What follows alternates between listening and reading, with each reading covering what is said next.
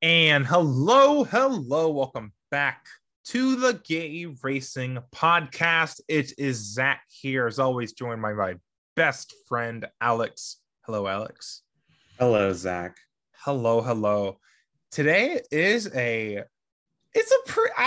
say it's a special episode. We don't have any special guests, We do but have a VIP on the podcast, though. a VIP of Toyota Racing.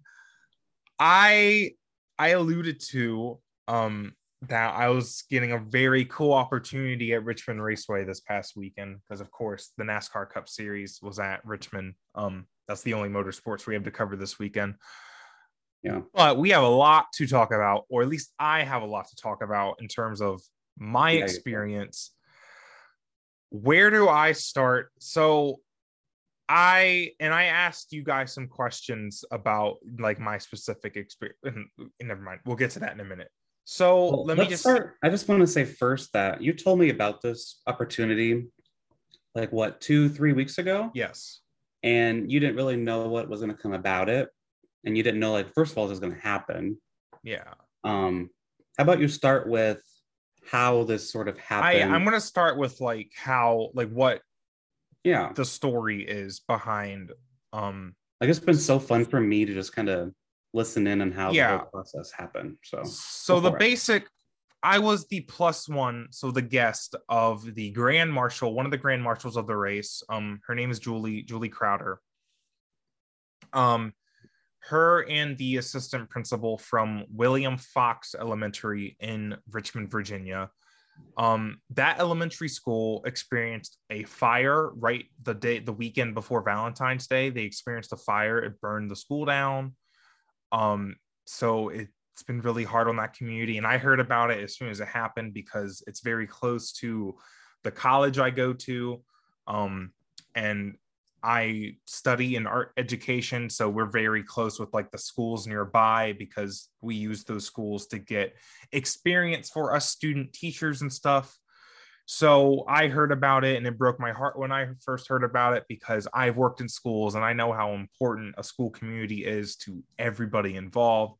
So now why am I so she was selected as the grand marshal by Toyota also did a few other gestures for her in the school community by by donating a lump sum of money, $30,000 for kind of the recovery fund for the school. And that's just amazing by Toyota. Obviously also having them be VIP guests and the grand marshals for yesterday's Toyota Owners 400. Let's see, I'm trying to think of anything else before I talk about how I got involved in this. They had a wall of hope, which was like a big painting, a paint by numbers basically. So like each number had a specific color that you painted with, and that everyone like in the midway, like outside the track, could like participate in all weekend. It was really cool. It was really fun. I've never painted at a NASCAR race before until yesterday. That was so cool. Your world collided there. Yeah, and Julie got interviewed. I don't remember. Never mind. Sorry. But yeah, that painting was really cool. It's a painting of like the school. And it's gonna be donated to the school and they're gonna hang it up. But it's really awesome. Cool. That's a gesture by Toyota. And yeah, I mean, in Toyota, they were kind of responsible for that whole experience. And I'll thank them in a minute just for it. So yeah, so Julie Crowder and Latanya Oliver, the grand marshals for the Toyota Owners 400. Julie is actually really good friends with one of my professors at VCU, and Julie was looking for a +1 as her guest to go to the NASCAR race with her. And my professor, I make it kind of known that I like motorsports. Like it's one of my passions. I tell people that I like motorsports. Right. And my professor was like, I have the perfect person for you. One of my students who loves NASCAR. So I am now the guest of the Grand Marshal for a race at Richmond Raceway. So crazy. I mean, and I didn't, honestly, I don't think I knew what that was going to entail and what that really meant until yesterday. If you recall, Zach, you found out about this after we had recorded an episode a few weeks ago. Mm-hmm. And you and I were on call for like an hour speculating, like, what does this mean? Like, we were just trying to figure out what you were about to do. Like, it was so crazy. I can get overwhelmed very easily with thoughts, and I knew at least like we're going to be very special guests of Toyota. We're going to be in a suite. We're going to, get to do cool stuff like that. But then some of the other stuff that we did, I had no idea. Right. No idea. I mean, I just had yesterday the most access anybody can get. You had crazy access. And I might never get that again. Never say never. I mean, I have a long life to live. I intend to be following motorsports for the rest of my life. But wow. I mean, I honestly, like, every time someone asks me, how was your day? I didn't know what to tell them. I'm having maybe the best day of my life.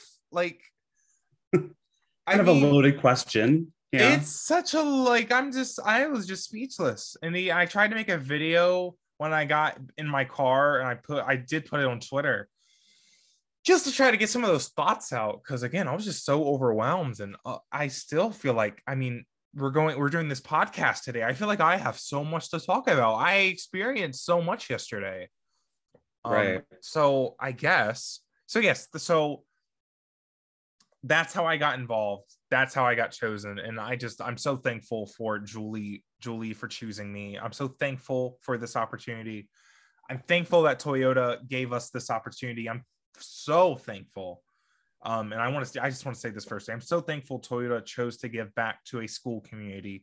I'm thankful that Toyota chose educators to be special VIP guests and to have special honors at this race, because that's awesome. Educators are some of the hardest working people in this country, and they are not compensated enough. As I'm getting into this career, the more I get into this career, I'm on the doorstep of being a full-time teacher, officially. And girl, we are some of the most hard-worked, underpaid people. There's other jobs, of course, that are like that, but teachers, dude, everyone knows a teacher, right? Thank them. Toyota, thank you so much. That's just my initial thanks.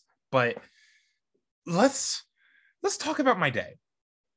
Let's just talk about my day. Let's talk about your day. There's a lot to talk about. You and I were texting for like 2 hours last night when I got home. I mean, I didn't know. It was like I almost needed a reception.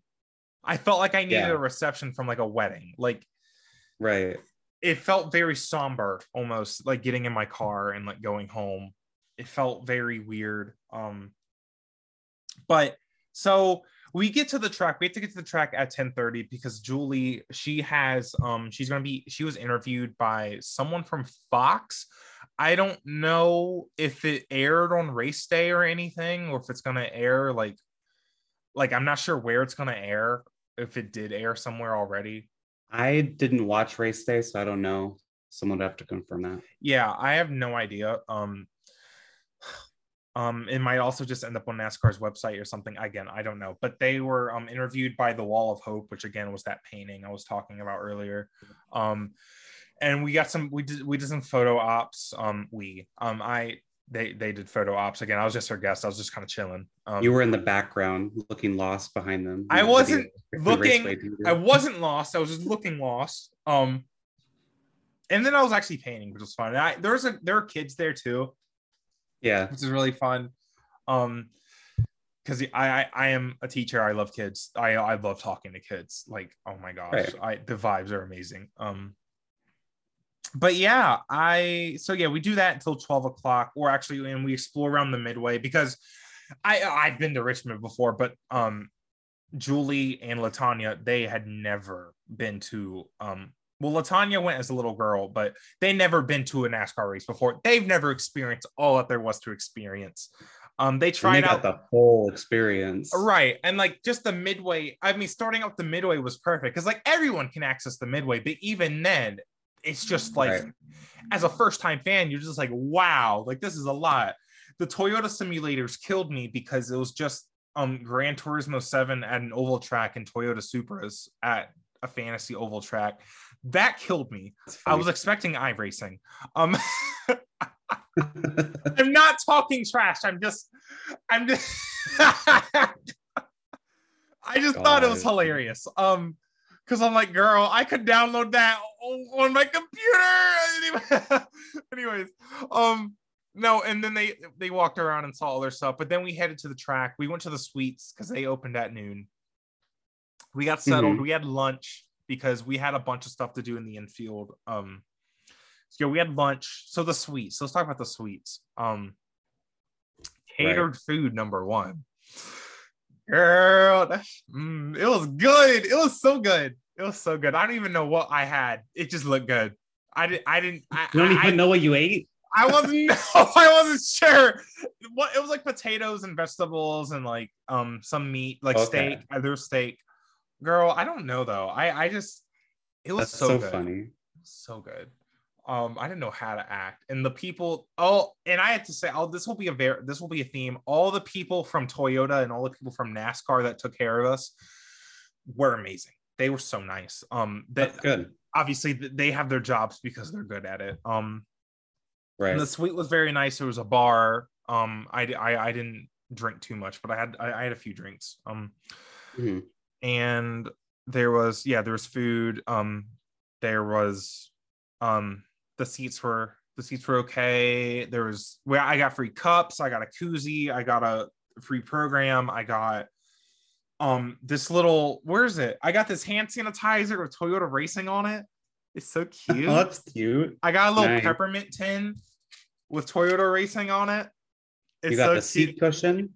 Oh shit. I got the seat cushion. I got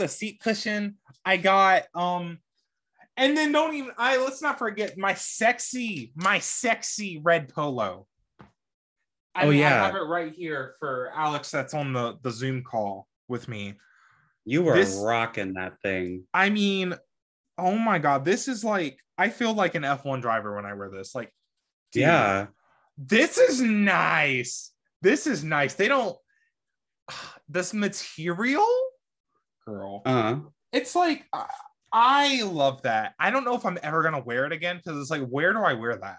You know, right? It's so special. Just wear it to the next NASCAR race you go to. People will think you work for Toyota. Well, I wore khakis yesterday too. So like, I felt very professional looking. I bet.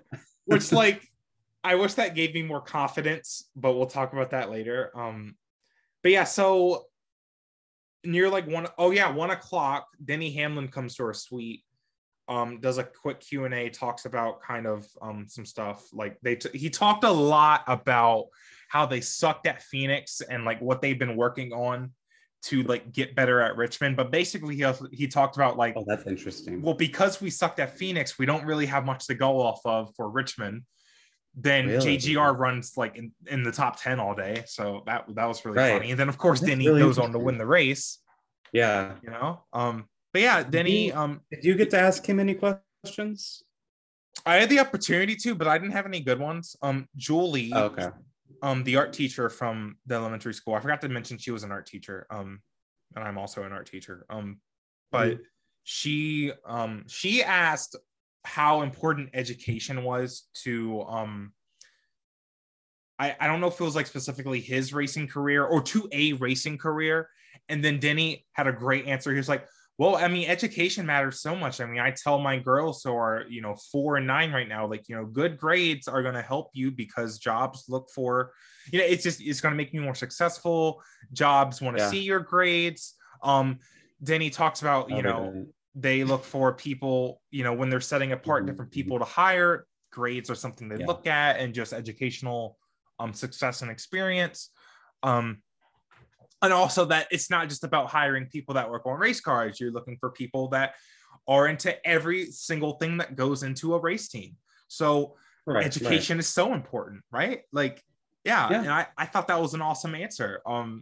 Better than what I could have come up with. Like all the engineers, they had to get a big degree to be able to get where they are. And there's probably hundreds of thousands of engineers in NASCAR, let alone just think about all the staff that are a part of just like the race team outside of the car. Like, just think a bit of like marketing, right? Merchandise, social media. There's so much that can go into a race too. Yeah, like, there's exactly. So much. So that was a great answer from Denny. And then cool. He took a picture of us in front of a backdrop of us. Sorry. We all got to take a picture with Denny. It was taken by a professional photographer. They're supposed to email the photos to us. I haven't gotten it yet, but hopefully I get it. I cannot wait to see that picture. My hair looked like I look so good. I checked my hair beforehand. I look great. Because my hair was getting kind of wild by the end of the day because I have curly hair and it was, whatever. But that was great. And then we go down to the track. We go down to the infield. We go in the fan grounds tunnel. We go to the garage. And then we get this new guy. I forgot what his name was. He worked for Toyota. He had an Australian accent. He was really cool. Oh, love that. And he was basically giving us like a kind of a tour of the garage. And he was explaining to us kind of some of the more intricate things about like the NASCAR experience. It was stuff that I already knew, but they were just like, they, as not being NASCAR fans, they were just like, whoa, like they explained like, what did they explain? They explained like the weekend structure and like the truck and Xfinity series. And, most of it was stuff I knew. So I kind of checked out and I started like observing around me because I was never like on that side of the garage. It was like between the garage and the haulers. Cause I think if you have an infield pass, you normally can't access that. I believe. I'm not sure. I think so. So that was really cool. I started seeing, like, I saw Austin Cindric and Justin Haley casually walk by, and I was like, girl. That was the first. Those were my first driver spottings, and we've talked about it before. I hate meeting drivers in terms of like, I hate how nervous I get. I hate how I feel like a nuisance. I hate being a fan because I feel so lame in the moment. And I feel like, hey, can I get a blah, blah, blah? I feel like I'm asking them for something. And with Justin and Austin, I didn't ask them for anything. I just watched them walk by and I was like, that was my opportunity. Yeah. So then after the little garage tour, goes to the most incredible part of the whole experience. They give us these wristbands, and they have the 1948 on them. So NASCAR was founded in 1948, and apparently that's the name of kind of like the little reception meeting. It was explained to me, and we also got picked up by someone that works for NASCAR, this nice lady. She what's it called? Sorry, I've been talking so much. What's it called? My brain is shutting down. Oh, yeah, okay. So when COVID happened, obviously, and they started racing again, instead of having a driver's meeting, they had the meeting virtually. Which made sense. So as the track opened back up and stuff opened back up, they have kept the competition meeting virtually where they talk about all the rules and stuff. But to keep that experience of being in the same room with the drivers, they have something called the 1948, which is basically like a little VIP club where the drivers hang out for a little bit. And then there's like a little program. They had someone from NASCAR talk about like, kind of like, we've had a really good season so far. The race at COTA last week was great. This is the last race for our track president at Richmond Raceway. So then Dennis got up and talked a little bit.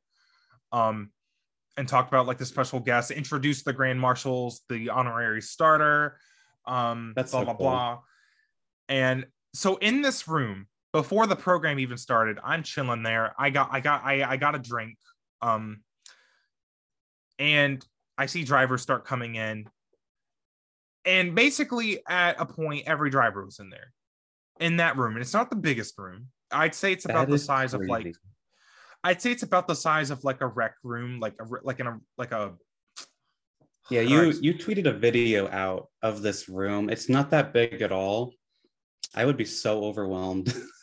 Like I could only imagine how you I was felt very right now. starstruck. I see Austin Dillon was the first one I saw, and I'm just like, girl. No, I saw like Joe Gibbs there too. I saw Joe Gibbs just chilling. I was like, dude. I saw Joe Gibbs a lot yesterday, actually. I was very close to him in Victory Lane. And so yeah.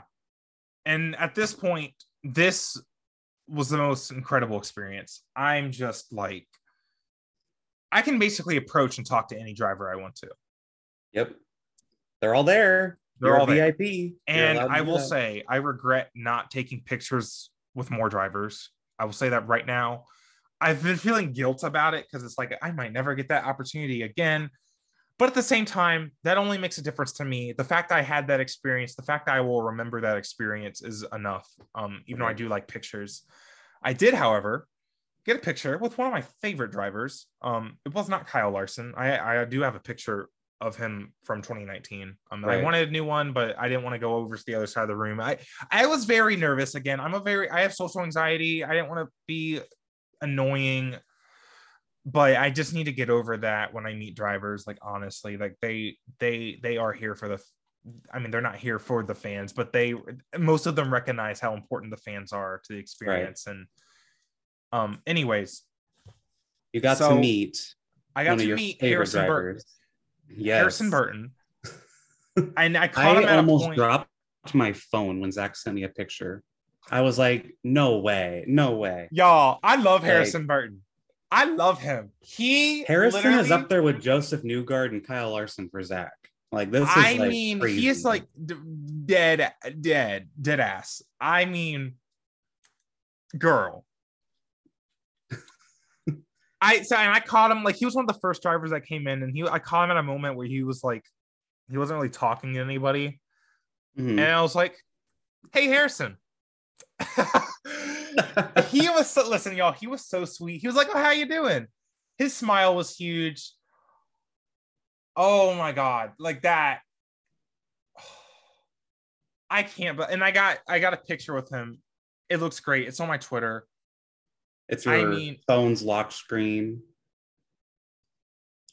Like that, it clearly meant the world to you, that interaction. And his smile was so big. He was so good he was so good with his interaction with me. Yeah. It meant so much to me. I wish I had a conversation. Like, I wish I was like, you feeling good about the race today, you know? But I'm just so nervous and I don't know how to act. I really don't know how to act. Right. I hate meeting drivers because of this, because of the pressure to seize the moment, because of my anxiety. But you know what? I got a pick with Harrison. I also got a pick with Tyler Reddick and Christopher Bell. They didn't end up as good, but because the lights were behind us and stuff, but it's okay. You also met Bubba. I met Bubba. I got a picture with Bubba. He was cool. I wanted to get one with Joey and Austin Cindric because mostly I just wanted to see if I was taller than them. I'm not even kidding. I don't know if Austin's taller than me, because if I can say I'm taller than you walked by Cindric. It's hard to tell. We're he's either my height or taller. It's hard to tell. But this whole story is just amazing. Right. Yeah. I mean, I'm trying to give you as much of the experience as possible. But yeah, that room, again, I wish I seized the moment more. If you get any opportunity like this, seize the moment. Take it. I hope I get that opportunity again, because I feel I feel guilty I didn't seize enough of the moment, but at the same time, I still had that moment. You did. You know, I mean, there were a lot of moments that you'll be able to treasure forever. Right. No one can take it from you. And even if I did, and I was talking to Alex about that, even if I did have conversations with drivers and stuff, that's not going to make a difference, right? I mean, it's not like I'm going to become best friends with Joey Logano. Right. Like it's not like I missed that, right? It's not like I missed Right. becoming Harrison Burton's best friend. Darn. That's too bad. But like just getting that chance, getting that interaction. Harrison was so sweet. Christopher Bell was so sweet. Tyler, they were all sweet. Bubba was, they were all so cool. Harrison was extra sweet though. Yeah. Like he was just so nice. I love him so much. And like I even had like the person that works for NASCAR that was with us. She was like, "Oh no, the drivers, they're all so cool. Go ask them." And yeah, if I could do that again, I would get a picture with at least like maybe like Kyle Larson, Joey Logano, Austin Cindric, Justin Haley. Honestly, maybe Martin Truex because I've seen him win at Richmond almost 4 times. Right. Yeah, like of course I would, but it, you know what? Again, I still lived that moment. I was feet away from Bubba Wallace, Harrison Burton. All of Ross them. Chastain almost ran into me because we then after that club thing, we walked the red carpet. I feel famous. You got to walk the red carpet? Yeah. That's so cool. Girl. I didn't know that part. That's right. Awesome. So we walked the red carpet from that club to what's driver introductions. I also got to spot Clint Boyer and Chris Myers and Chad Knaus at one point. They're walking somewhere. Anyways, but yeah. Yeah, you missed their show. We'll talk about that later. Thank God. And then you're lucky on that one. At the beginning of the driver introduction stage, like behind the stage, they're like trying to figure out where me and LaTanya's guest need to go.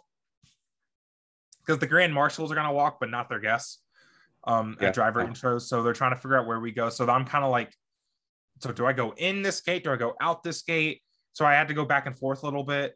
So Ross Chastain almost ran into me. Someone else almost ran into me. I meant to be like, Ross, thank you so much for the win at Coda. You do not know how much it means to me because it gave me fantasy points. He was cool. I didn't talk to him, but he was talking to some other fans. And again, yeah. I wish I took them. Like even just little, like, I think next time I should be like, hey, good luck today. Right.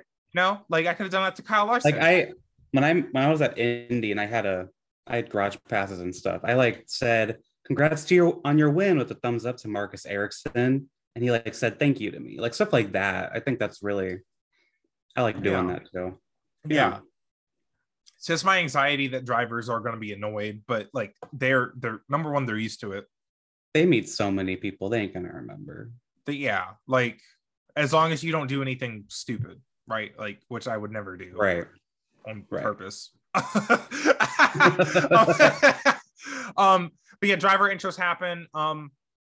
Girl, after the grand marshals get back from driver intros, they run us wait. No, they don't run us. Sorry. Then they get ready to do their thing, right? Yeah. Because the drivers go to pit road. We go to victory lane, which is where they sing the national anthem, and that happened right in front of me.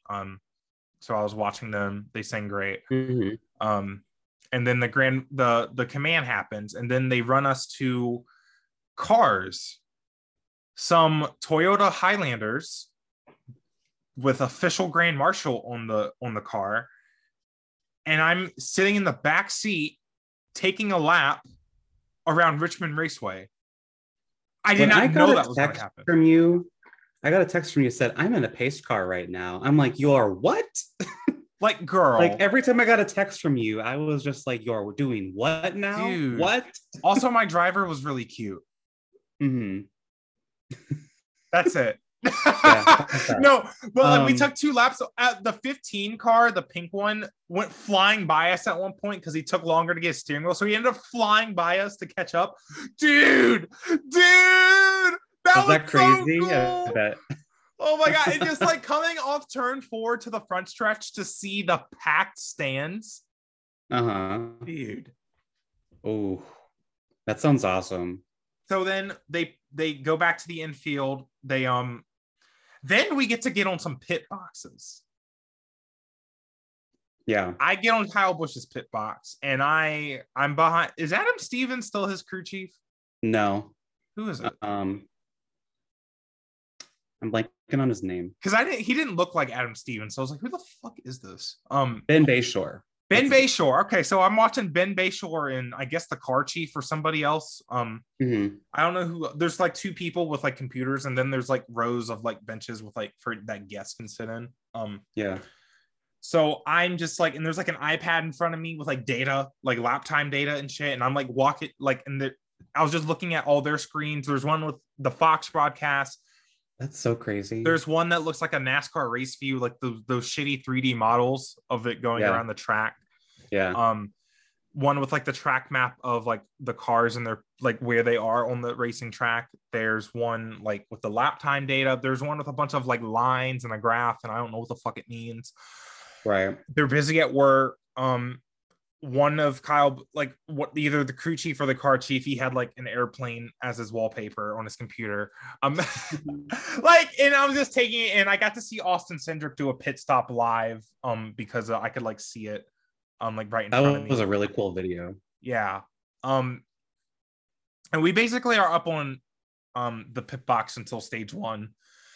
Then we go back to the suite. I watched the rest of the race there. I charged my phone, which I was stressed about because it was dying, and I forgot to bring my portable charger. There's another round of food, drinks, and watching the race from the suite. So I've never watched the race from the suite. Yeah, tell me about that. It was not as like, it wasn't actually as like good as I thought it would be. Well, like it was obviously good, better than sitting in the stands, but yeah. Well, number one, the people I was with, they wanted to sit kind of low, which I don't know if that, I feel like that made it worse. Because you would want to be sitting higher, you know, like that's what I would think. But anyways, no. But yeah, and also so because the suites are basically near turn 1, so the sun you were at pit exit. Yeah, so the sun sets at like turn 4, so late in the race the sun's kind of in our eyes too, so it's like you know, but like that. What did you think of the cars? How did they sound up in the suites?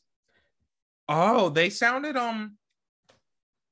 it was definitely muted. Like it kind of felt like how it would be on TV, if that makes sense. Like it's still loud. Like if you have your TV on in the race, it's still like kind of loud, right? Like you still hear race car noises. Right. Like you don't need hearing protection though. No, you don't need hearing protection. I gotcha.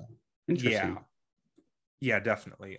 By the way, I am so excited for NASCAR to go electric because I'm kind of over loud race car. Like, sorry, I think it's a little overwhelming to be at a NASCAR race. Like, not gonna lie.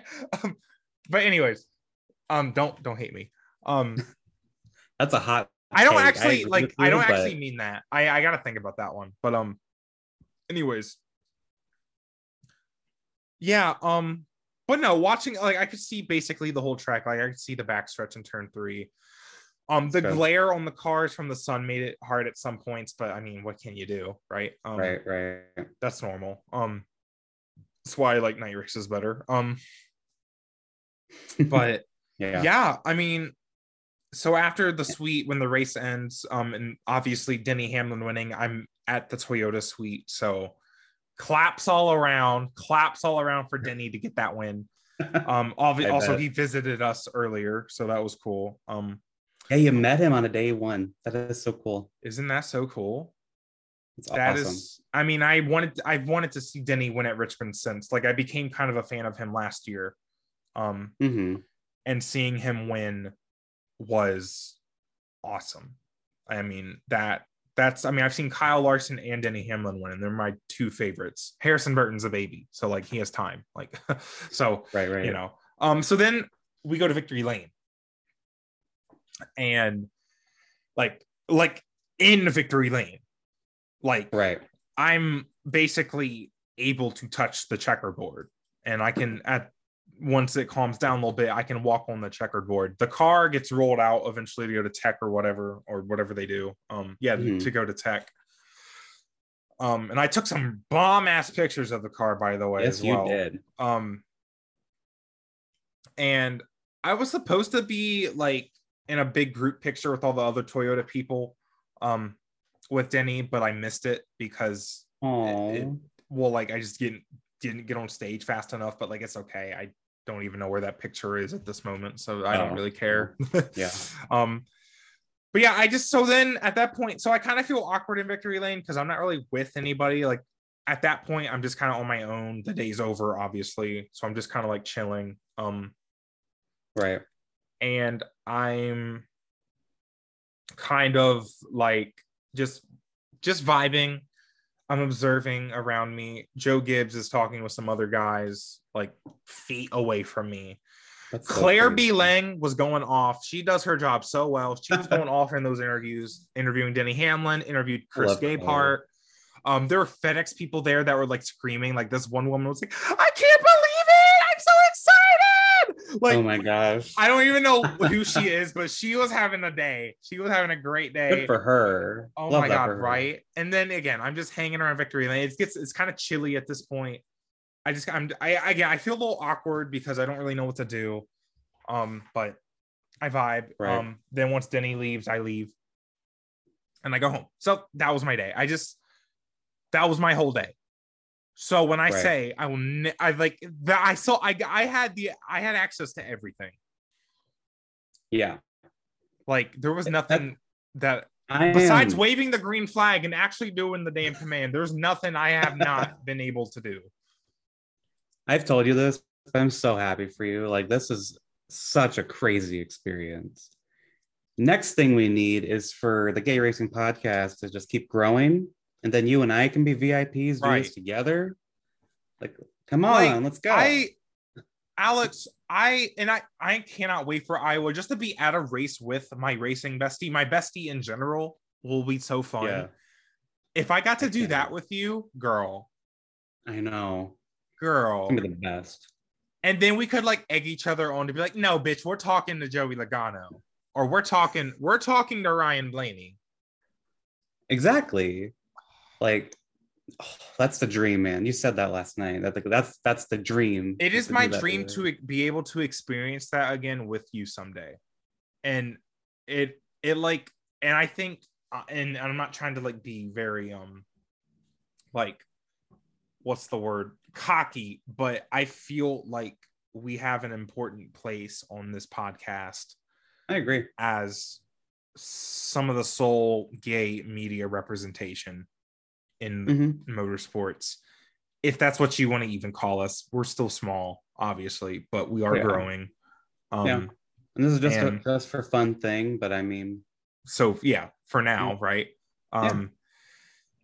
And I'm just so I that is my bucket list thing to be able to do something like that with you one day. I mean, that was just amazing. Same. That's an experience worth. I was living vicariously through your text messages to me. Right. I almost dropped my phone when you sent the Harrison picture. As soon as I took that pic with Harrison, I'm like, bitch, I gotta send this to Alex. And then I'm like, I like nearly dropped my phone, and then I'm like, I basically screamed when you said that Denny was coming to the suite. Right. and then I'm like, too. And then you're like, I'm in the pace car. I'm like, you're what? I like literally said that out loud. I think my roommate looked at me like I was crazy. And then, and then something else you said, like, I'm in the pace car right now. You said that very nonchalantly. I start like, you're what again? I don't know. Like, dude, I felt like I was there with you for a lot of it. I was so excited for you the whole time. I'm just so happy for you. And yeah we got to do it together someday. Like, come on. I recommend, and I'm like so sad it's over, you know, but I'm glad it happened. For sure. I'm so thankful again for Toyota, for Julie Crowder for choosing me as a guest, for my professor from VCU for recommending me. Thank you to the Academy. Like the music's playing, Zach. You've been talking. But like once again, Toyota, thank you for choosing educators to represent you guys. They also own Toyotas. I don't, but I would happily own one. My best friend has a Toyota Tacoma. Not you. I don't have a Toyota. What you talking about? No, my other best friend. My other best friend, I actually end up going to Richmond to most of the time. I'm calling you out. Right. But yeah. Finish what you're saying. No, you go ahead. What were you going to say? Okay. Before we wrap this up, you asked on Twitter Yes. if anyone had any additional questions. I know you've answered some of them sporadically throughout. Right. Would you like to answer some of those Yes. questions some of our friends on Twitter asked you? I am also, before I get into the questions, I wanted to like I texted this or I tweeted this morning. I was like, is it normal to feel like sad after a really cool experience? And someone was like, my family calls it the day after the Indy 500 feeling. And other people have like related to me in the comments, so that makes me feel better that it's like a normal thing to like kind of feel sad on the day after. I mean, when I first met you in person, I was sad when I got home, so I was like, "Oh, right, yeah." So I mean, definitely, it was definitely weird to come down from that high. Oh yeah. But anyways, so yeah, you guys asked some really good questions in like a short time span. What is one thing that surprised you? I think just the most surprising thing was the fact I would get to casually just chill with the drivers. Like, yeah, it doesn't surprise me after the fact, but it definitely caught me off guard. Like, I like didn't when realize. we found out about this, like you found out the same time you were on a call. I was telling you like, oh, I bet like you'll just like be there for the command. You'll have to like go back to your seat, but then like we were reading more. You got to do a whole. I didn't realize like this is a VIP. Like this is what I think. This is what celebrities normally like when they come to a race. This is what they get to experience. Like that's incredible. So like cool. Oh my gosh. Does the Gen 7 car look different in person? I mean, and I've been saying this really since like Daytona. I feel like the Gen 7 car, I got used to it so quick that in real life it looks very normal, and Gen 6 was like that too, although to be fair, the first Gen 6 race I saw in person was 2016, but most of the time, no, like the Gen 7 car looks very normal to me. It looked very normal to me on TV. Was the number change different in person? In person and again on TV, it has not been sticking out to me as much. Yeah, which like I thought when I go to Kansas in person, I feel like it's gonna be weird for like 5 laps. But and I thought it would be weird too, but honestly, no. It's just like I'm just so used to it now. Like, and I think because the cars still look similar to Gen 6, but they just look better than Gen 6, right? True. You know? Excuse me. Sorry, I'm like burping. But what else you got for questions? They also they sounded different a little bit. They sounded a little bit different, but when it's so loud, you can't really tell anyways, but I could tell a little bit. How tall is Denny Hamlin? Not as tall as me. He's like average height. Like, I mean, he wasn't like, he's not someone that you look at and you go like they're tall, and he's not someone that you look at and he goes like like he's short. Like, so like my height, basically. Like Tyler Reddick and Justin Haley, they're short. Joey Logano and Austin Cindric, they're tall. Denny Hamlin's very average. Like, I'd say if I had to guess, he's like 5'10" or 5'9". Okay, so basically how tall I am. Yeah, he's very average. Yeah, and he probably came up to like my shoulder. I don't know. I'm waiting for that picture of me and him. I can't wait to see that. Yeah. So yes, Renee sent in those questions. Very good. Bowie asked, what was Victory Lane like? It was actually kind of like what you expect. There's a bunch of people there. The team is going woo and woo and woo, taking pictures. I took a video of Denny Hamlin doing the hat dance. They had that down to a system. There's one guy giving Denny the hat. Denny throws the hat to the guy to the side. He puts in a box, and then the process repeats. It looks so cool. That's so crazy. I've been in Victory Lane, but for pre-race, like it was like like pit passes. So I've never been there for like actual Victory Lane. Yeah. I bet your experience was obviously crazy because like the celebration was ongoing. Yeah, I mean, I was kind of like on the side for a lot of it. Because, and again, that was the time I felt very awkward because I felt very alone and just like, what do I do here? Like, see Toyota, you could have shipped me out there too. Exactly. It could be the plus one of the plus one. Right. Also, like the last 6 cup races I've seen at Richmond have all been won by JGR and Toyota. Yeah. And But like, Truex almost won 4 in a row. for you, me, for for you me at being Richmond, yeah, like, dude, you dude, dodged a bullet right there. like, oh my god.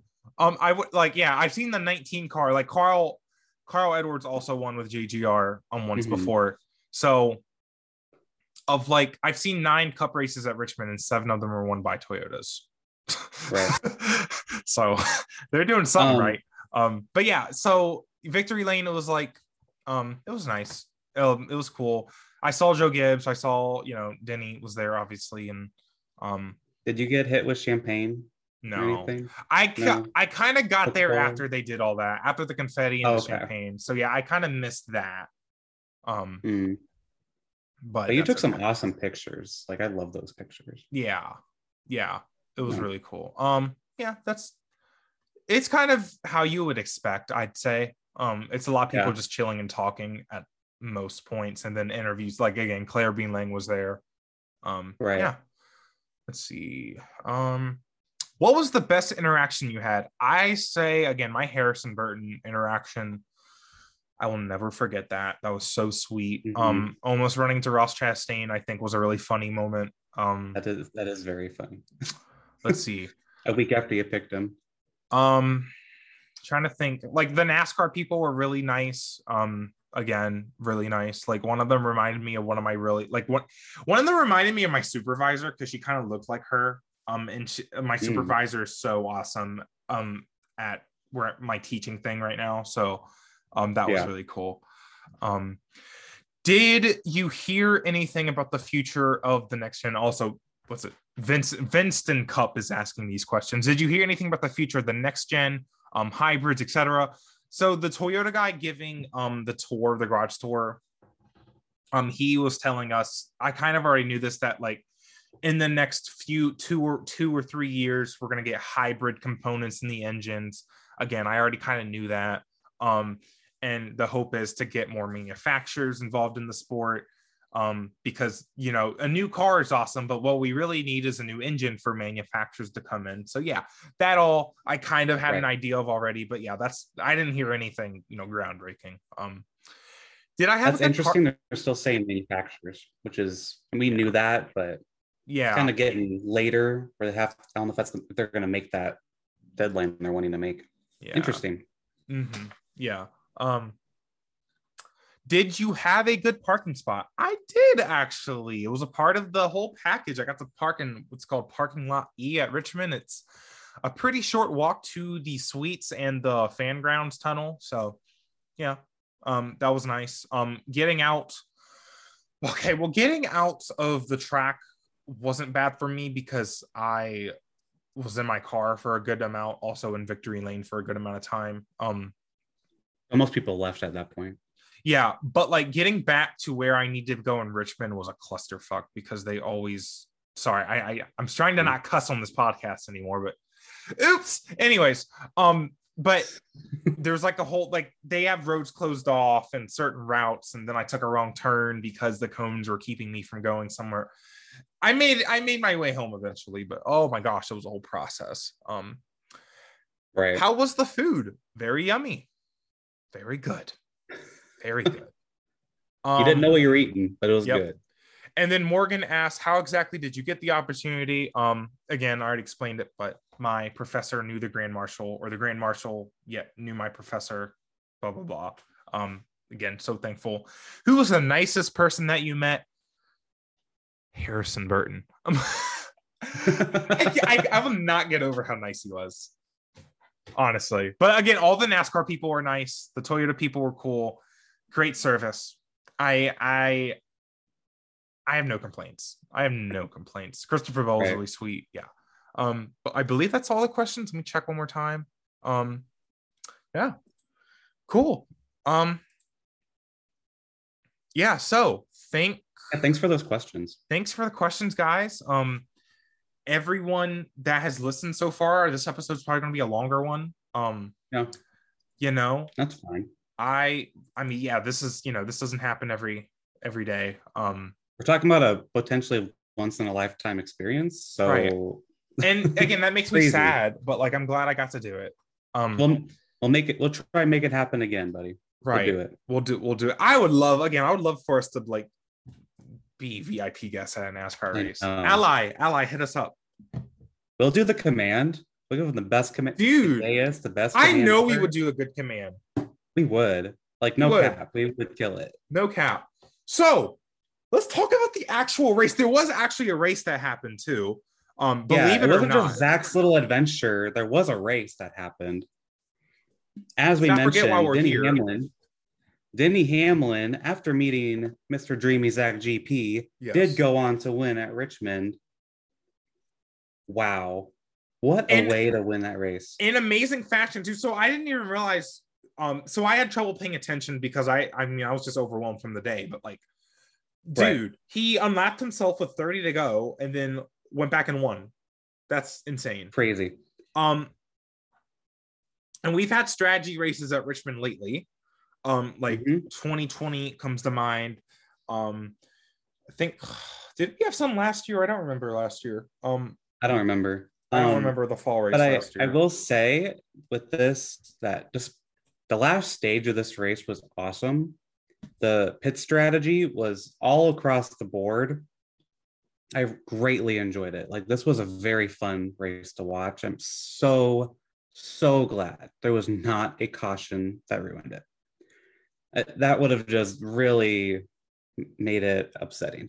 William Byron was on really old tires, older than anyone else out there. Denny Hamlin was the last car to pit. And there was this thing on Twitter from all the, like Matt Weaver was saying it and other people were saying it on Twitter. It's like, you either want to be the first one to pit or the last one to pit. And we saw in the stages, Truex was the first one to pit for stage 2. He won the stage. I think Truex might have been the first at the end of the race. Byron, of course, stayed out longer. He was on a whole different strategy. But Truex and Hamlin, I think Truex was at the start. You can correct me if I'm wrong on that. And Hamlin was most definitely the last one. Crazy. And to come back, make up all that ground. It was so exciting. He unlapped himself and then made up another 20 seconds. And then he wins the race. You don't see that anymore in NASCAR. Like, I was just loving this. Like, that was insane. Yeah. It was like, so 2000s. Yeah. And the fact that the tire, and I was explaining what the people are with, because again, they weren't NASCAR fans. And it's like, you know, most people aren't, this long drawn out drama of a race. It doesn't appeal to everyone. But with 10 laps to go, I was like, it's all coming together now. Yep. Right. Because I had no idea who was going to win that race. Me neither. Until really the backstretch on the final lap. Right. No idea. I was like, can Truex catch William Byron? But then at a point, I'm like, dude, Denny Hamlin is here. Yep. And then as soon as Denny Hamlin starts passing, I'm like, yo, Kevin Harvick is here. Yeah. Right. And Harvick, I think if Harvick would have got to him, he would have bumped and run him. Oh, easy. Definitely. Paid him back from New Hampshire a few years ago, probably, And Harvick hasn't won in a while. I'm like, I think he'll do anything to get a win. Oh, definitely. There's only so many wins left for him, right? Like, he's in his kind of like, he's kind of like Jimmy Johnson in 2017. Harvick openly said he was going to retire in 21, but he wanted to try out the next gen car, so he delayed it by a few years. That's crazy. So like he knows, he has a plan, I bet, of when he's going to quit. It's probably pretty soon. I mean, yeah. I was thinking if he got to him, he was going to move him, which short track racing, that's fine. Right. I mean, we saw that with Ty Gibbs and John Hunter Nemechek yesterday. We've seen it before at Richmond. Mm-hmm. Yeah, I mean, that finish was awesome. The racing, not the most spectacular thing in the world, but also it's just like when it's strategy, but also there's stages. We talked about this before. It's like, stage 3 is kind of the race. Stage 3 is the race. I will say another thing. I don't know if we could have had Denny Hamlin unlap himself, drive through the whole field again, and win the race with the Gen 6. Right. I really don't think that would have happened because there would be too much dirty air. It'd be too harder to pass. I could be wrong, but I think the Gen 7 is a huge reason of why Denny Hamlin won this race. Not only the tires, but just the car in general. Yeah. And I think, the racing, it still could have been better. And I've seen people being like, no, they need more horsepower, like even more horsepower. Yeah. Like they have 670. They went down from 750. I could maybe agree with that. Hopefully when they introduce hybrid components, they get some of that torque, that acceleration back, but yeah, what do I say? I mean, again, I didn't pay attention to like the first half of the race. So right, you were busy. You were booked and busy. Well, we'll talk about Fox in a minute, I guess. Yeah, we'll talk about Fox in a bit. So JGR's new choreography, I saw it on like the big screen. Kyle Busch's team broke the record for the fastest pit stop ever. Yeah, they did, and it was like 9 seconds or something like that. Crazy. 9 point something. That's so cool. JGR, they had a new choreography for their pit stops for the Gen 7.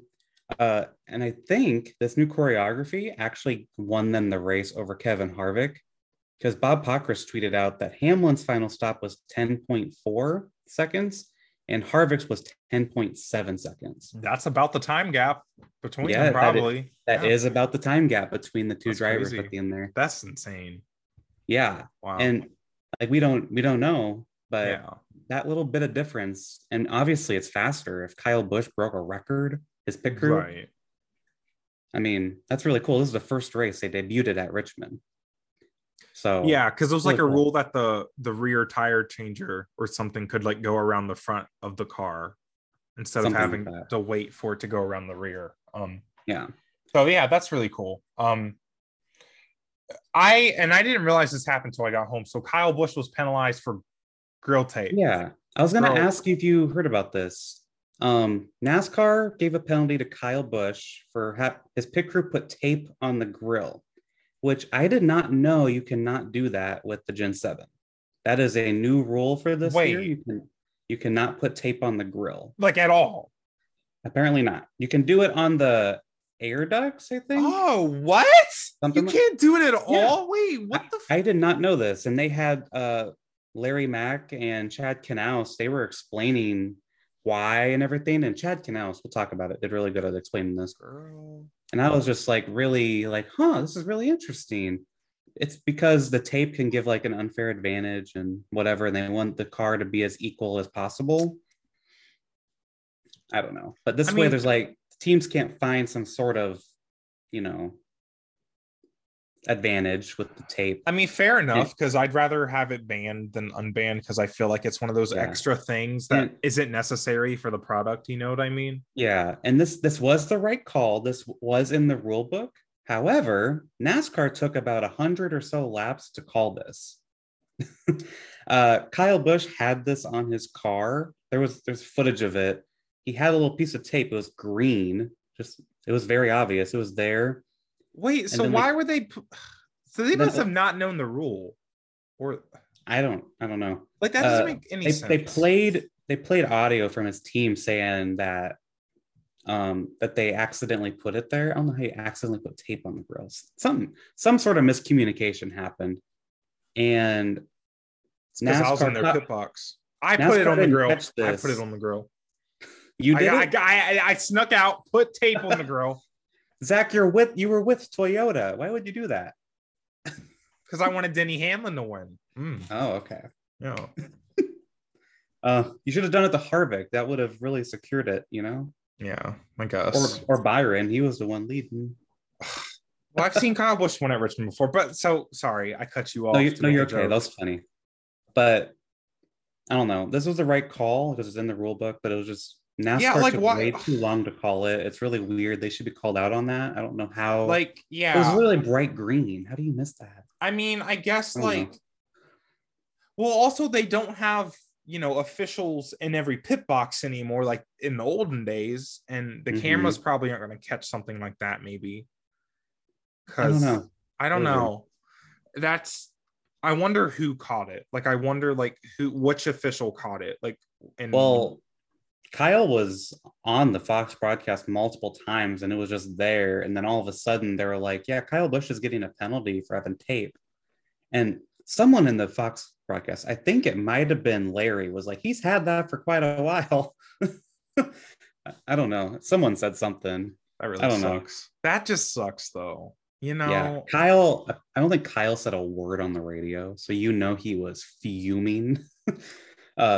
He still got a top 10, I believe. That's crazy. Yeah.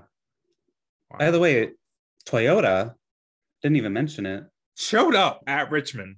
Yeah. Oh my God. They waited for Zack to be there as their VIP, obviously. Obviously, Richmond's a big race for them. They sponsor the race. They got that whole big sign on the back stretch. It's a big race for them. And JGR, at least, ran amazing. 2311, not so much. But they had issues with Kurt Busch and Bubba's been struggling. But holy crap, GGR. Yeah, they were. I mean, Bell led. I think almost all of their drivers led at some point, except maybe Kyle Busch. Yeah, I think so.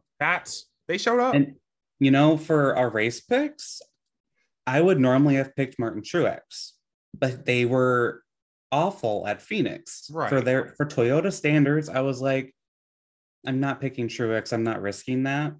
And then I picked Logano, who did not run well overall. Mm-hmm. I don't know. And then you mentioned earlier that Denny, he mentioned that they were just bad at Phoenix. They didn't know it was going to happen at Richmond. Really interesting that whatever they did, they obviously found something with the new car. That's crazy. I wonder what they found too. I really wonder. If they run like this, I mean, it's early, but when they go back to Phoenix championship, Mm-hmm. I don't know. It's going to be really interesting. And I mean, there still are differences between Phoenix and Richmond, but I wonder what Martinsville's going to look like, but that's just incredible. Like, now Toyota's was that one kind of faction of where are they? They're not performing. Well, they are now. So everyone's here. Stuart Haas has a win. JGR has a win. Penske has a win. Hendrick has a win. Like, everyone's here. The other team you didn't mention, Trackhouse. Trackhouse was still looking good. Chastain was like third, fourth at one point, but they kind of fell back. Yeah. Something I noticed about Richmond is that this was kind of the top team resurgence. Right. Like you had Penske up front with Blaney for most of the race, and I'll talk about Blaney in a second. And then you had all the Toyotas were up there, minus 2311, the Gibbs cars, and you had the Hendrick cars are all up there. Like Byron ran great all day too. I mean, this was kind of like the Childress cars. They've been good all year too. Tyler Reddick was like 14th all day. Yeah, he was running kind of like he was running kind of how he would last few years. Like the big teams were kind of back. Like they were kind of, this is our place. We belong at the front.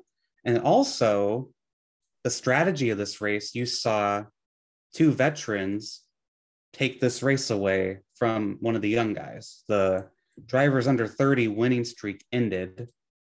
I think that ended at 13 races or something. Yeah, Denny Hamlin's the first kind of veteran to win. Since Bubba Wallace won at Talladega, there hasn't been a driver since before that win who's been over the age of 30. So that's crazy. Big streak there. Like this is a big weekend for the veterans and the big teams. Yeah, no, you're right. The top 9 is all Hendrick, Penske, and Gibbs. That's wow. And usually we've had Childress up there and Trackhouse has been up there. And I wonder, let's think about Richmond was a very different race compared to what we've had this season so far.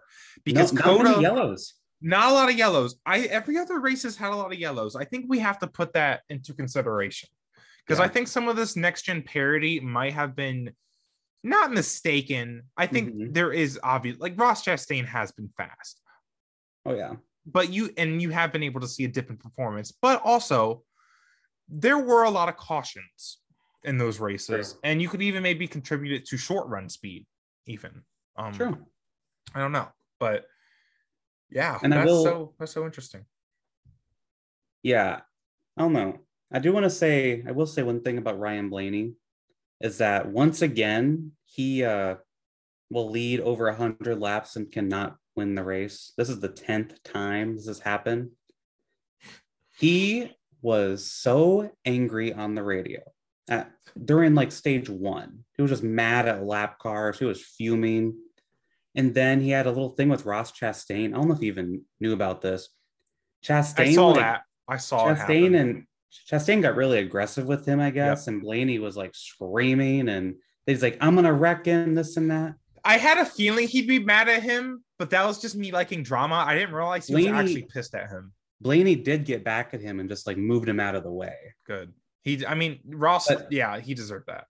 So my point here is that one, I feel like Blaney he still has some work to do on trying to keep his cool early in the race, because that was one of his big hindrances earlier in his career. Like he would run really good at the start and then just dip, right? Because he would just work himself up. I mean, yeah, has not closed out a lot of races in his career. Yeah. This is the 10th time he's led 100 laps or more and does not win. Wow. And another thing with Blaney is like he's mad at lap cars like middle of stage 1. It's like, seriously, it's like, dude, I don't know. I know the race don't start till stage 3. Yeah, it's like stage 3 is when the race starts. What are you doing? Like, girl. Interesting. That's interesting. Like, yeah. I didn't know he was mad on the radio. Huh. Oh yeah, that's crazy. He was really was TV mad. Showing that? Or did you get that from Twitter? I got most of that from Twitter, but they did show that Blaney was mad at Ross Chastain. Oh, duh. Yeah, of course they will. They did catch that. But my point is that another point that's actually good for Blaney is that he's actually defending himself now. He used to never do that. He's actually kind of been more aggressive. We saw at the Clash, he was pissed off at Eric Jones. He kind of stood up for himself and threw something at him.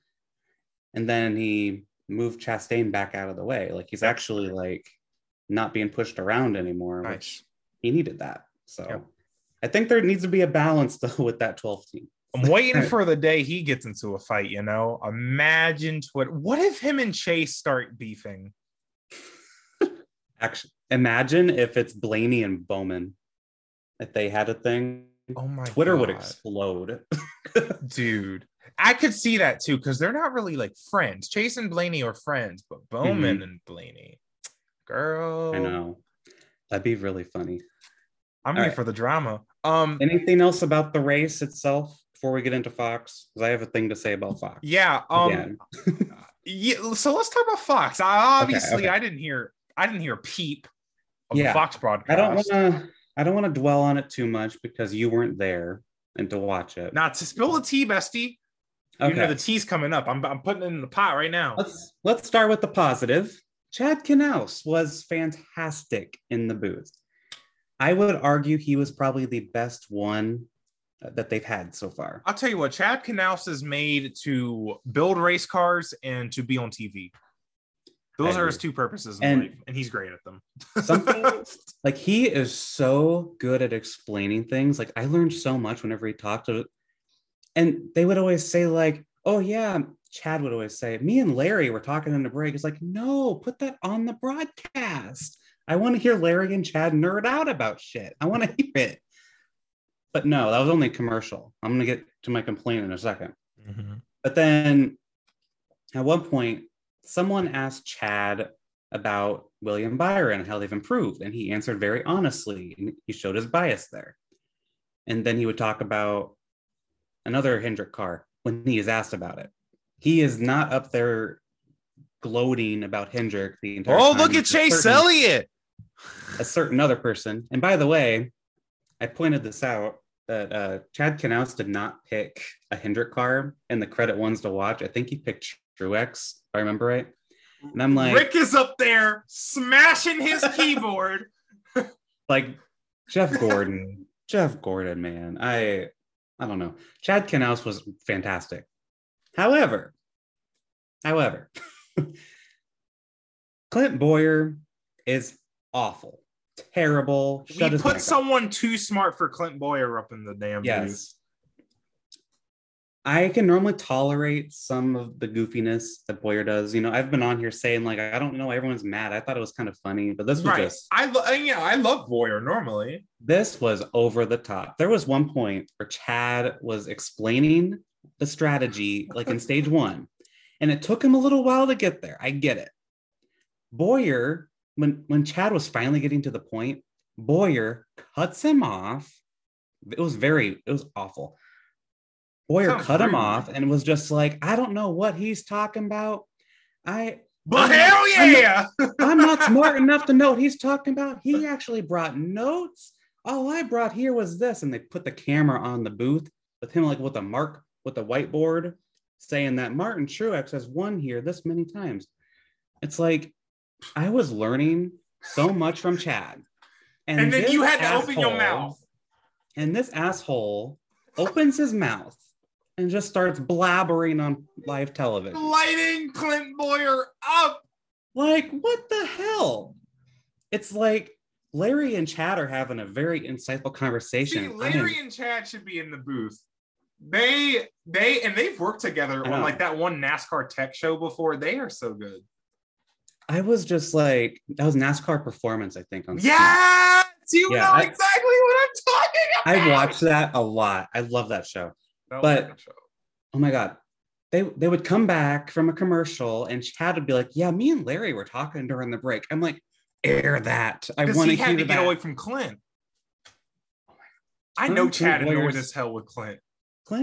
Shut Clint Boyer's damn mic off. I was so mad. Whenever Chad would say something, Clint would come in and be like, ho, I don't know what you just said, but you know what? Mike Joy's like, haha.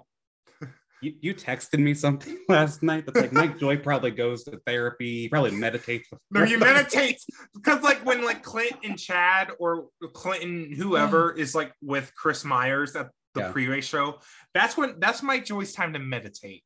Oh yeah, he's gathering himself. He's gathering his notes. He's gathering some piece of trivia from like 1970. And he's getting himself together.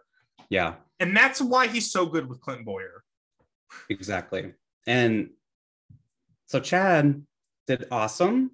He had no chemistry with Clint Boyer. Is he in Martinsville's booth? He is. Girl, I can't wait. I'm excited. And you know what? Chad can now see it now. I get to see this shit show. Chad said at the start of the race that he wanted to do Richmond as a race because he figured the strategies would be really exciting to watch. And guess what? They were. I was thinking about that the whole race. And then Chad said when Hamlin was flying, he's like, this is why I wanted to call this race because I knew something like this would happen. I was like, oh my God, Chad, your brain is so huge. I love you. Wow. Yeah. I wonder why he's doing Martinsville then. Because he's won there a million times with Jimmy. Oh, wait, that makes sense, actually. No, that makes sense. That actually makes sense. He said he picked Richmond as one of them because he really wanted to call it. Richmond is for some reason one of the last like strategy tracks in NASCAR, like Pocono and Richmond, and like it's like one of the few strategy tracks left in NASCAR. It's kind of New Hampshire too. I'm like out of breath. I went on a tangent. No, go off, King. One more thing. I watched the pre-race coverage because I wanted to see if I could spot my bestie, Zack. I was trying to see if I could spot him in the pre-race. I regret doing that because 1, you weren't there. 2, because that was the worst pre-race coverage I've ever seen in my life. Yeah, what was so bad about it? I heard they put a man in a watermelon seed costume and interviewed him because it was supposed to be like a watermelon seed that was on Ross Chastain's face in Victory Lane or something.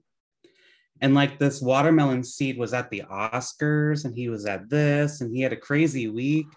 Girl, what? Segment I'm serious. I am not making this. That's not even funny. Like,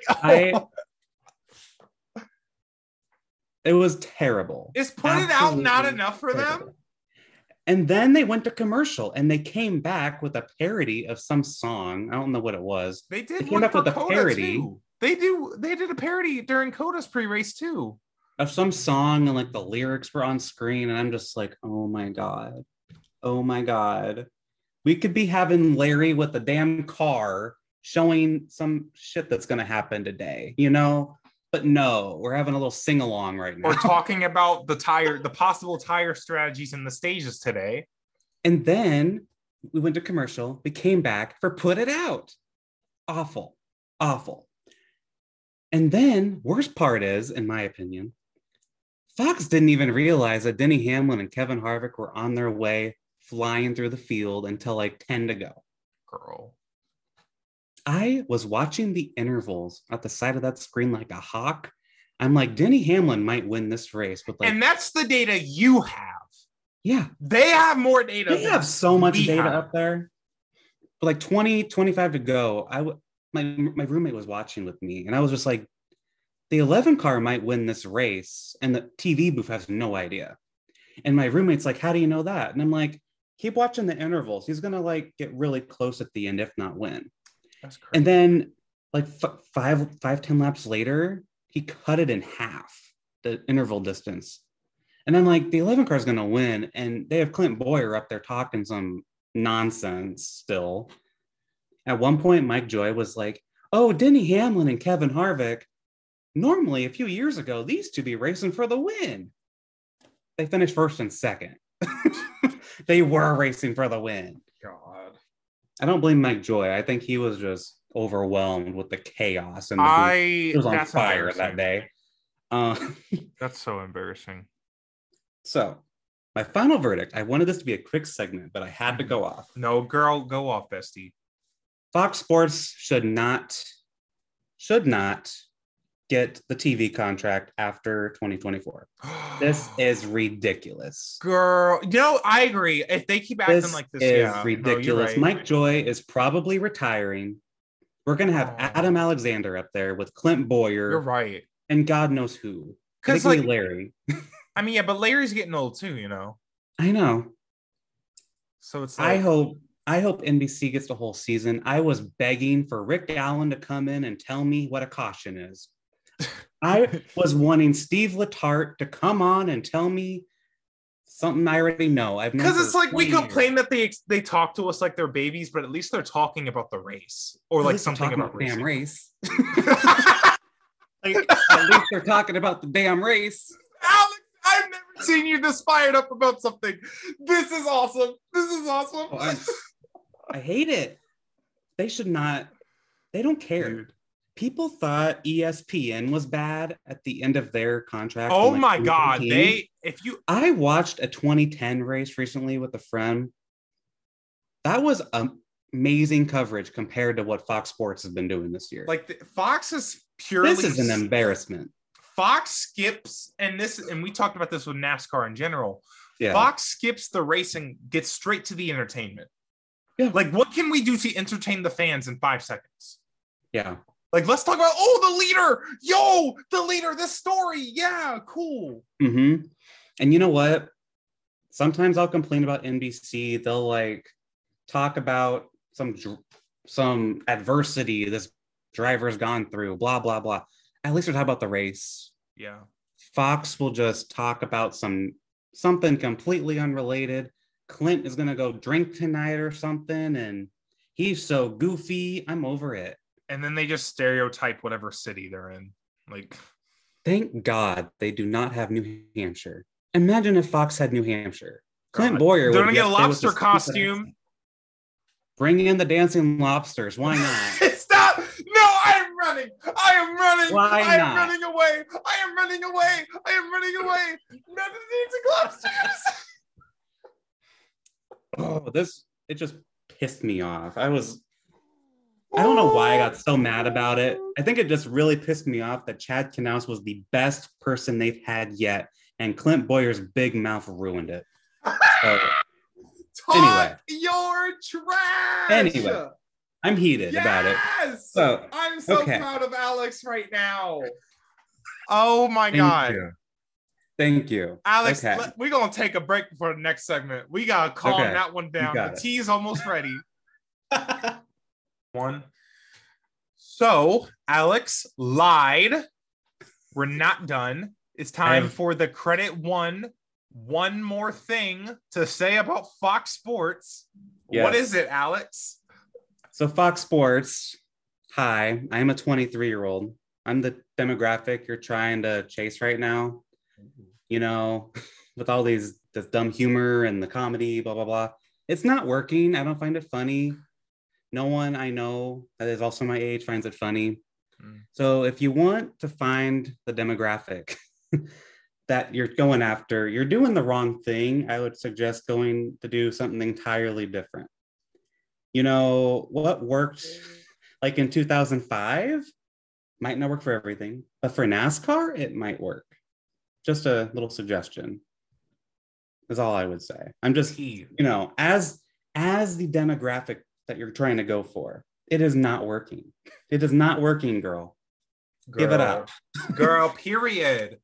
I'm right behind you, supporting you, queen. Period. Thank you. Talk your trash. Sip that water. Yeah, I just took a sip. Water. Girl, cry about it, Fox. Cry about it. And you know what? We have some hot tea to talk about too. Let's serve some tea. The tea this week is hot, very hot, spicy, and a little dangerous. So yes. Let's start with who here has daddy issues? Jesus. Keelan Harvick might have some soon because oh my god. Kevin Harvick's son, Keelan Harvick, is starting his racing career, very young, of course. Yeah. He's actually not that young. He's like almost 10 years old. He's not young. I'm just getting old. So true. And Keelan is a very avid fan of Formula One and IndyCar. Formula One, Me too, bestie. Me too. And someday wants to race against Max Verstappen. So yeah, this was a very interesting article. This is by Nate Ryan and Dustin Long at NBC Sports. Really recommend you guys check it out if you're interested. It really talks about how Formula One is just rising in the US right now. And Kevin Harvick says that Keelan has a dream of racing in F1. And Kevin is basically saying like Keelan doesn't have a chance to go to F1. and like he's not wrong, kind of. Correct. It's just very dude. He is apparently being like, oh yeah, you'll get there, yeah, to Keelan, and just not, I don't know. It's very interesting. I'm not a parent. I've never been in this situation, so I don't know what I would do either. Because obviously it's a very hard thing to do. But apparently all of these kids that are doing go-karts, Kevin said that Keelan races with week in, week out, they all talk about Formula One. They all want to race in F1. All these kids at the go-kart tracks. Yeah. They all want to race for Ferrari. They don't want to drive IndyCar. They want to drive F1, Ferrari, Red Bull. Some of them want to race in IndyCar because go-karts, I guess, are more for open wheel, apparently. Yeah, because they race on road courses more. But it makes sense. Right. True. So all these kids want to go Indy or Formula One. Sounds like mostly Formula One, which makes sense. And not NASCAR. And Kevin, he has his management group. Apparently, he manages some of these kids in their go-kart careers right now. He says he's tried to talk some of them into looking into stock car racing, and they're not interested. They are apparently not interested. They want to go open wheel. And I guess he's trying to find a balance of I want you to chase after your dream, but it's also to get into Formula One, you have to go to Europe and you have to have a whole bunch of money, et cetera, et cetera, et cetera. And then if you want to race for Ferrari or Red Bull, there's only 2 seats at those teams. Yeah. Even if you make it to Formula 3, let's say, are you going to actually make it to one of those super teams? Right. And something I noticed in the replies to this article was that Kevin Harvick literally works for Gene Haas. Wouldn't this be really easy?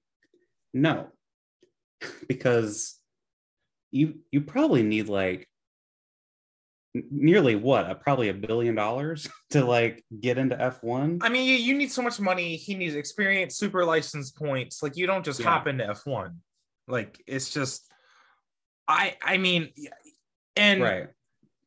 And Kevin says he wants Keelan to believe that he can get to F1 so that he'll overachieve in go-karts. And like, I guess I understand that. It's just like a little, whoa, dude.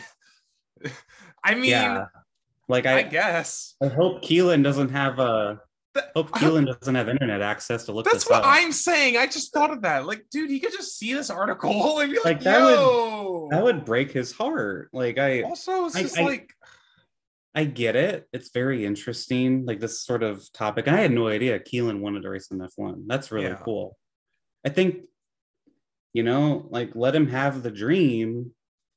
But I'm glad he's not saying like, no, that won't happen. I think Kevin's just being realistic with it. Yeah. Which I understand that, but also I feel like he shouldn't have the mentality where it's like, well, it's never going to happen, obviously. But also, let's consider this too. Keelan is still so young.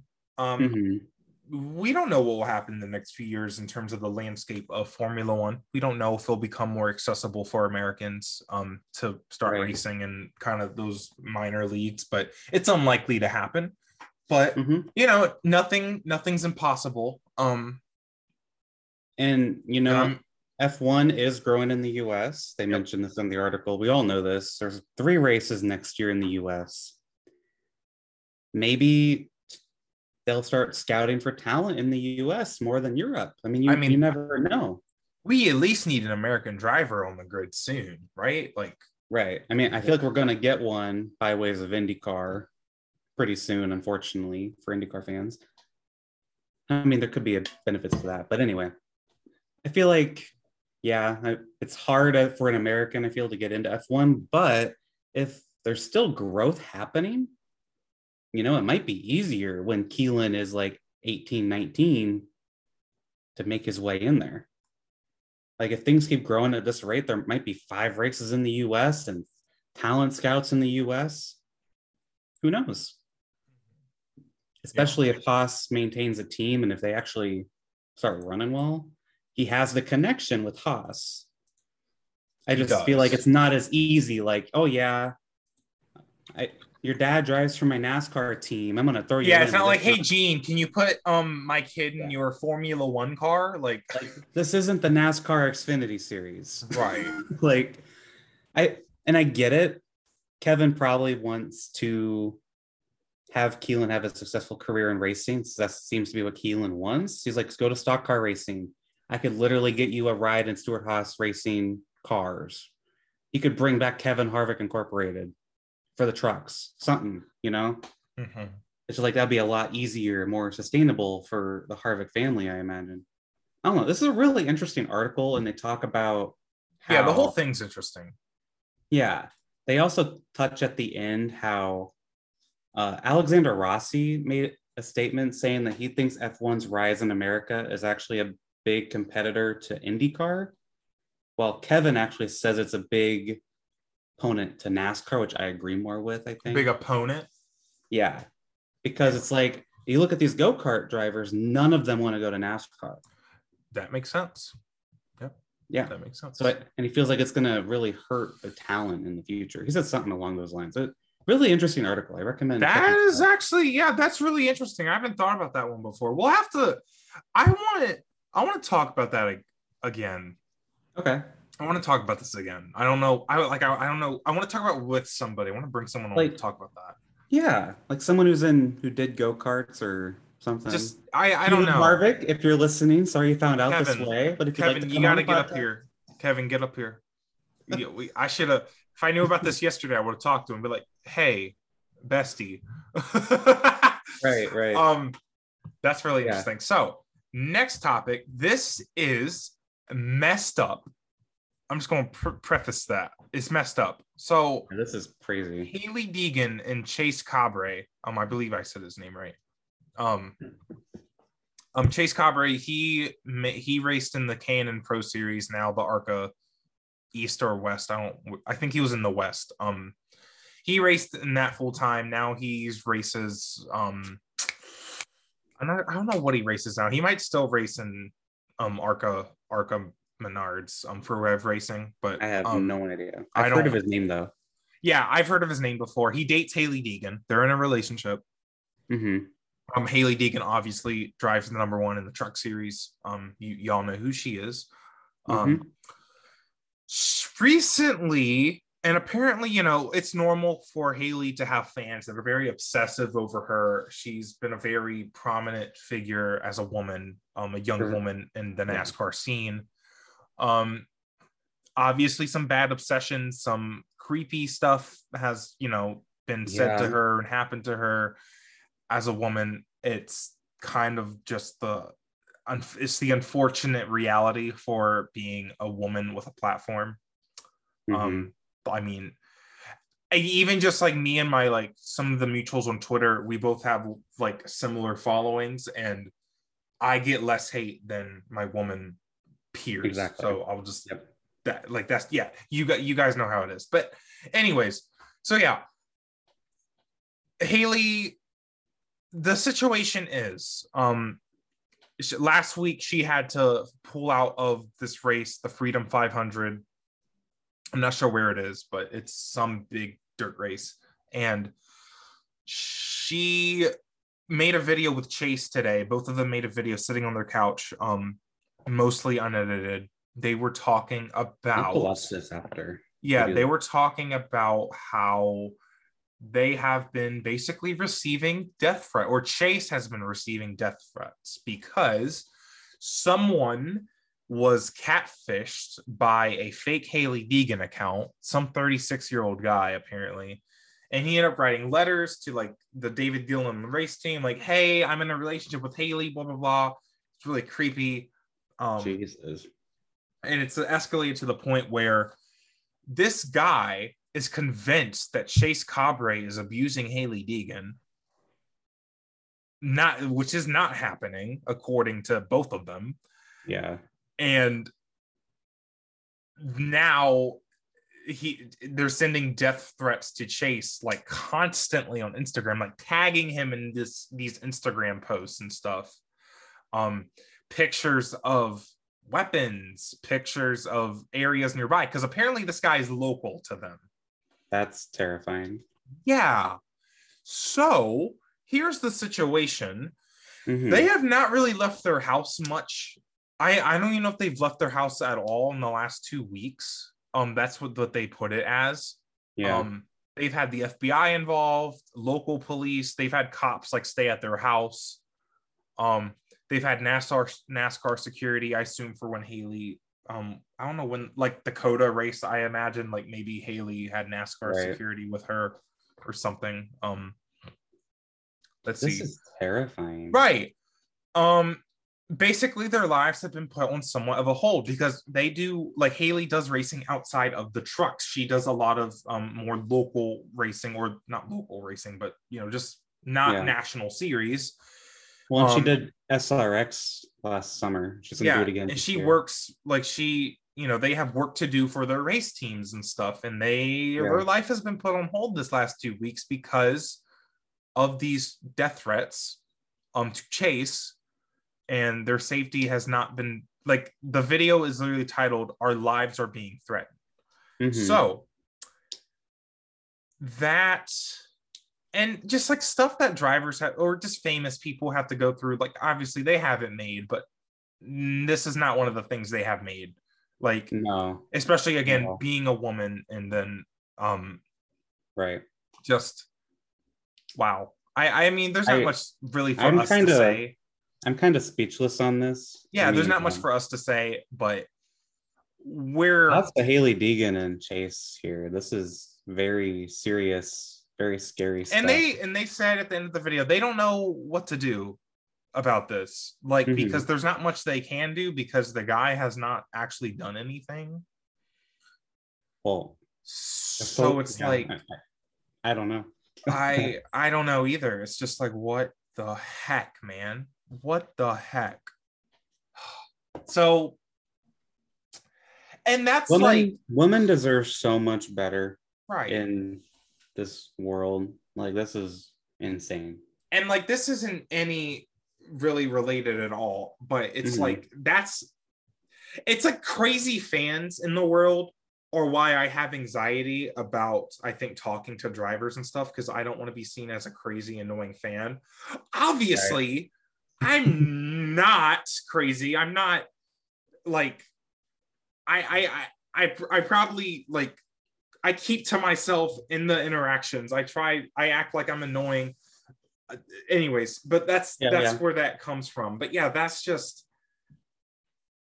I mean, I hope they can get their lives back, right? Like, that's so sad. I hope they give a positive update soon. Right. Like, that's terrifying. Moving on from that. Yeah. So we just wanted to, like, we're aware of it. Hopefully everyone now is aware of it, because it's just. Yeah, like, this is important information to know about. That this is a real thing that Hailie Deegan and Chase are going through. Yeah. And again, Hailie Deegan, she said, like, she's been very, like, experienced with stalkers before. Like, she's, like, very aware of, like, how, like, what kind of evidence she needs to capture for, like, reports and stuff. Like, so she's very experienced with this, unfortunately. That's so sad. So as she comes and rises in the NASCAR ranks, just keep in mind to, like, and then we talk about how it's so cool for the drivers to have this fan access, but then there's the few that ruin it, right? It's like, exactly. Hailie's probably going to have trauma about fans forever, right, for the rest of her life. There's no getting around that. It's just sad, right? But moving on from that, serious. ESPN and F1, their TV contract ends after this season, which I did not realize. It's not a guarantee that ESPN is going to say. Apparently, as F1's growing in the US, there's a lot of different companies that are interested in bidding. This was from the Liberty Media CEO in an interview on CNBC, talking about the rise of F1 in the US. This is really interesting. I also did not realize that ESPN's contract with F1 ended after this year. It's going to be really interesting, because I imagine that Liberty will want a lot more money, because it is a lot more worthy to be in the US. Oh, yeah, definitely. So I wonder if we're going to lose our ad-free coverage, unfortunately. Damn, you know what? You're probably right. Right. Because Mother's Polish, that bill of theirs, that's going to go up if they stay on. Mama going to be broke. She gonna be broke. Mama's gonna be broke. Mama gonna be like, I can't afford all this. The word was that ESPN paid like dirt for F1, if I remember right. It was they like paid very little. Well, you know what? That's gonna make me pay for F1 TV. Maybe that's what they want you to do. Oh. I mean, I might pay for F1 TV at that point, because it's just like, dude. And, they previously were with Fox and Speed, and then they were with NBC for a few years. I don't know what's going to happen here. I feel like there's a chance that it stays on ESPN. I feel like ESPN likes having it, obviously. I could see it being ESPN with ads. Yeah. Which I don't know how well that's going to go over, but. I had a conversation with some friends about this earlier, about like, who could actually make an offer? Netflix has publicly said they want to get into sports streaming before. Dude. And they have Drive to Survive. I think Netflix is going to make some sort of offer. I don't know if they'll actually get it. Dude, wait a minute. I think it is way too early for a sole streaming service to have access to a sport. I did learn today that Amazon is going to have rights to Thursday Night Football this year, which is crazy. I guess millions of viewers on Fox and NBC and stuff. Dude, people are gonna be watching that. I bet NASCAR's gonna be watching that for their next TV deal. Dude, better not include Fox. Anyway, ESPN. No, not Fox. Forget CBS and Paramount Plus. So that's kind of what I was thinking. ESPN has ESPN Plus, and they also have the F1 streaming stuff. I feel like if F1 is going to go anywhere, they're going to be with someone who will, one, be okay with them having their own streaming thing, right, and two, where they can, someone who will actually pay a lot of money for them to watch. I don't know. Something really, something to follow for sure. I I think I don't think CBS is going to go for F1. I have said on here several times now. I think CBS is going to make an offer for NASCAR in the next TV contract. I Alan really Bestwick. That, Alan Bestwick calling the Daytona 500? that'd be amazing. Could you imagine? Better than Rick Allen. Yeah, we'll see. This is gonna be something to follow. I saw this from Adam Stern because, of course, I did. Adam Stern is going to be tweeting out some juicy information. Adam Stern basically sponsors the tea presented by Adam Stern. Literally, yeah. Literally. Yeah, that's about all I have on that. Something to follow for sure. I mean, because if it's not ESPN, I don't know who would want to pick that up. I feel like it's going to be a very big bill to pay with this next contract. Yeah. Interesting. Yeah. Wow. Okay. So this weekend is a big racing weekend again. We have Formula One is back at Australia. Yeah. I heard that supercars, they have 4 races apparently at the same track F1's at. Melbourne.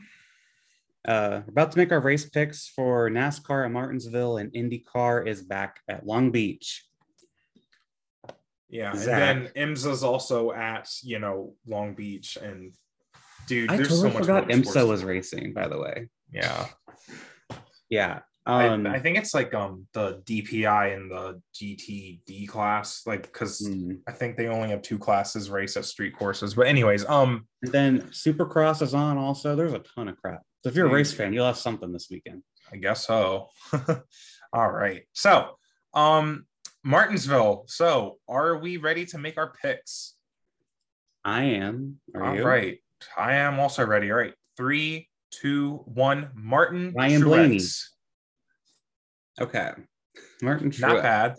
Ryan Blaney don't win races though, so go off. Listen, I went on. No, I'm not listening. No. Nope. Unplug your ears. You're gonna listen to me talk for a second. Putting on my you talked for like 30 minutes straight earlier. I'm putting on my chapstick. No, Blaney's been really good at Martinsville. I about said Homestead at Martinsville. I mean, fair, yeah. He has the best average finish there, I believe. Whether he wins or not, I don't know. But I think Blaney's going to run really good. And if he can just stay out of trouble, he'll get a top 5.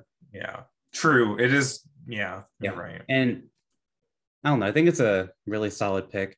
Truex, your pick, I think is an excellent pick after how Richmond went. Yeah, Richmond convinced me to pick him. I still don't know if I trust Toyota. I know it's just been one race. That might have just been Richmond. They're really I do trust Toyota. So I mean, you got to hang out with Toyota all. Oh yeah, I'm picking Toyota. Don't worry, they got to catch up too. So I'm picking Toyota again. Martinsville. Martin Truex. It is Martin. I forgot to tell y'all. During that little club thing with all the drivers, I was listening to the track president talk, and I like. Oh yeah, I have ADHD. I like to wander. My eyes like to wander, and I looked back. Truex was looking dead at me and then looked away real quick. That was him telling you to better pick him for Gay Racing Podcast Fantasy is what that was. That exactly. So I picked him. I got him. I got him loaded. He put fear in your soul is what he was doing. Also, did we say that Reddick beat Logano at Richmond? Yeah. So it is now 6-5. I have a 1-point lead over you. Your Ross Chastain win really helped you. I've been bringing it back. I also have to say that what's it called? That battle, like I could see Reddit kind of closing on Logano, and then the tires helped him. So that was a really good race to watch. So IndyCar at Long Beach. This was a little bit hard to pick. IndyCar is always unpredictable. Still the very early stages of the season, but I have my pick. I have mine as well. All right. 3, 2, 1. Joseph Newgarden. Okay. Oh! The boys. We're picking my boys. The boys. Not the boys. The boys. I'm kind of. So we're both feeling Team Penske. Yes. Team Penske's going to own this season. I think we're convinced. They have really brought it. Yeah. I almost picked Will Power. He was going to be my number 2. Oh, Will Power was also my number 2 pick. Okay. I was thinking maybe each Penske driver is going to win a race. Yeah. I don't know if I trust Power enough. He's been kind of inconsistent last few seasons. Well, yeah, but he's also second in points right now, which is That's true. Why I looked and I was like, and then I was going to pick Colton Herta, but I was like, I don't know if I trust Andretti this. And I don't trust Andretti. I barely trust Ganassi. I don't trust anybody but Roger Mother effing Penske right now. Like I could see Colton Herta dominating and winning this race. Yeah, it wouldn't surprise me. I don't know if I trust it. The thing with Joseph is he might not win, but he's finished second at Long Beach the last 2 years or the last 2 races. So my pick, Scott McLaughlin. I almost didn't pick him, but I decided he's kind of had me sold on how he's running this season. I think he's going to do it again. He's going to run really good at Long Beach. And Joseph Newgarden, you and I were texting, I think it was just last night even. We were like, Joseph needs to get the trifecta in a single season. Long Beach, Indy 500. He's actually, I didn't realize he's never won Long Beach. Oh, hasn't he? No, he thought he at least won. I thought so too, but no, Rossi won in like 2018, Hinchcliffe in 2017. So, but this would Penske, Penske has not won Long Beach since 2016 with Simon Pagenaud, which to me means it's time for them to win again. I mean, we both think that's going to happen. Yeah. We'll see. I'm taking a little risk with Scotty. I feel even though he has finished first and second in both races this year, right? I think he's going to keep going. Joseph, we'll see. He's always really good at Long Beach. I feel like he's just always really close. Yeah. If Colton Herta wins, though, don't be surprised. I would be surprised. I don't know. Andretti's just not been showing up, but we'll see what happens at Long Beach. Yeah. I would also have considered Grosjean as a pick, but again, Andretti. I just don't trust them right now. And you know what? You could also say Palou. You could say Dixon. There's so many guys in IndyCar who could win. It's so awesome. I love IndyCar. Mm-hmm. Yeah. Yep. Cool. Yeah. I'm just looking at the stats. Because Long Beach is not one of Penske's like most successful tracks in IndyCar, it seems, right? Or at least since 2008 when the series merged. That's all I'm looking at. I don't want to look at CART. That's too much. But it's been very well. Long Beach is always Andretti has won the last 3 races there, so it is kind of an Andretti track. So we'll see what happens. But it's also a track where we get wild cards every once in a while. James Hinchcliffe winning, Sato, Mike Conway in 2011. Whoever, really? Yes. Interesting. I'm just like, who? Like I've heard of his name before, but I didn't realize that he's won a race. That's kind of interesting. That was his first of 4 IndyCar wins, apparently. So yeah, we're in for a very fun weekend of racing again. There's so many races. Again, I don't think I'll be able to watch all of them. We have trucks on Thursday. That is hot because I'm on spring break this week. Yeah, there's races nearly every Thursday. So Mike Conway was driving for Andretti. He was in the 27 when he won. Okay, that makes more sense. I'm just like, who is this? Sorry, y'all. All right, Ryan Briscoe finished second that day. Anything else before we wrap up this lengthy episode? I now want to watch the 2011 Toyota Grand Prix of Long Beach. Toyota. I'm gonna watch it. I want to watch it now. Not an ad. How did Mike Conway win this race? I need to know. Gosh. All right. Make sure to follow us on social media on Twitter at Gay Racing Pod, at New Gaden, at Dreamy Zack GP. Yes. Follow at Toyota Racing. Hashtag buy the new 2022 Toyota Camry. Oh my God. Thank you guys for listening. Thank you guys so much. I love talking to Alex about my experience. I hope you guys enjoyed hearing about my experience. We'll see you guys to talk about Long Beach, Australia, and Martinsville. It's going to be a great weekend. Bye, guys. Bye.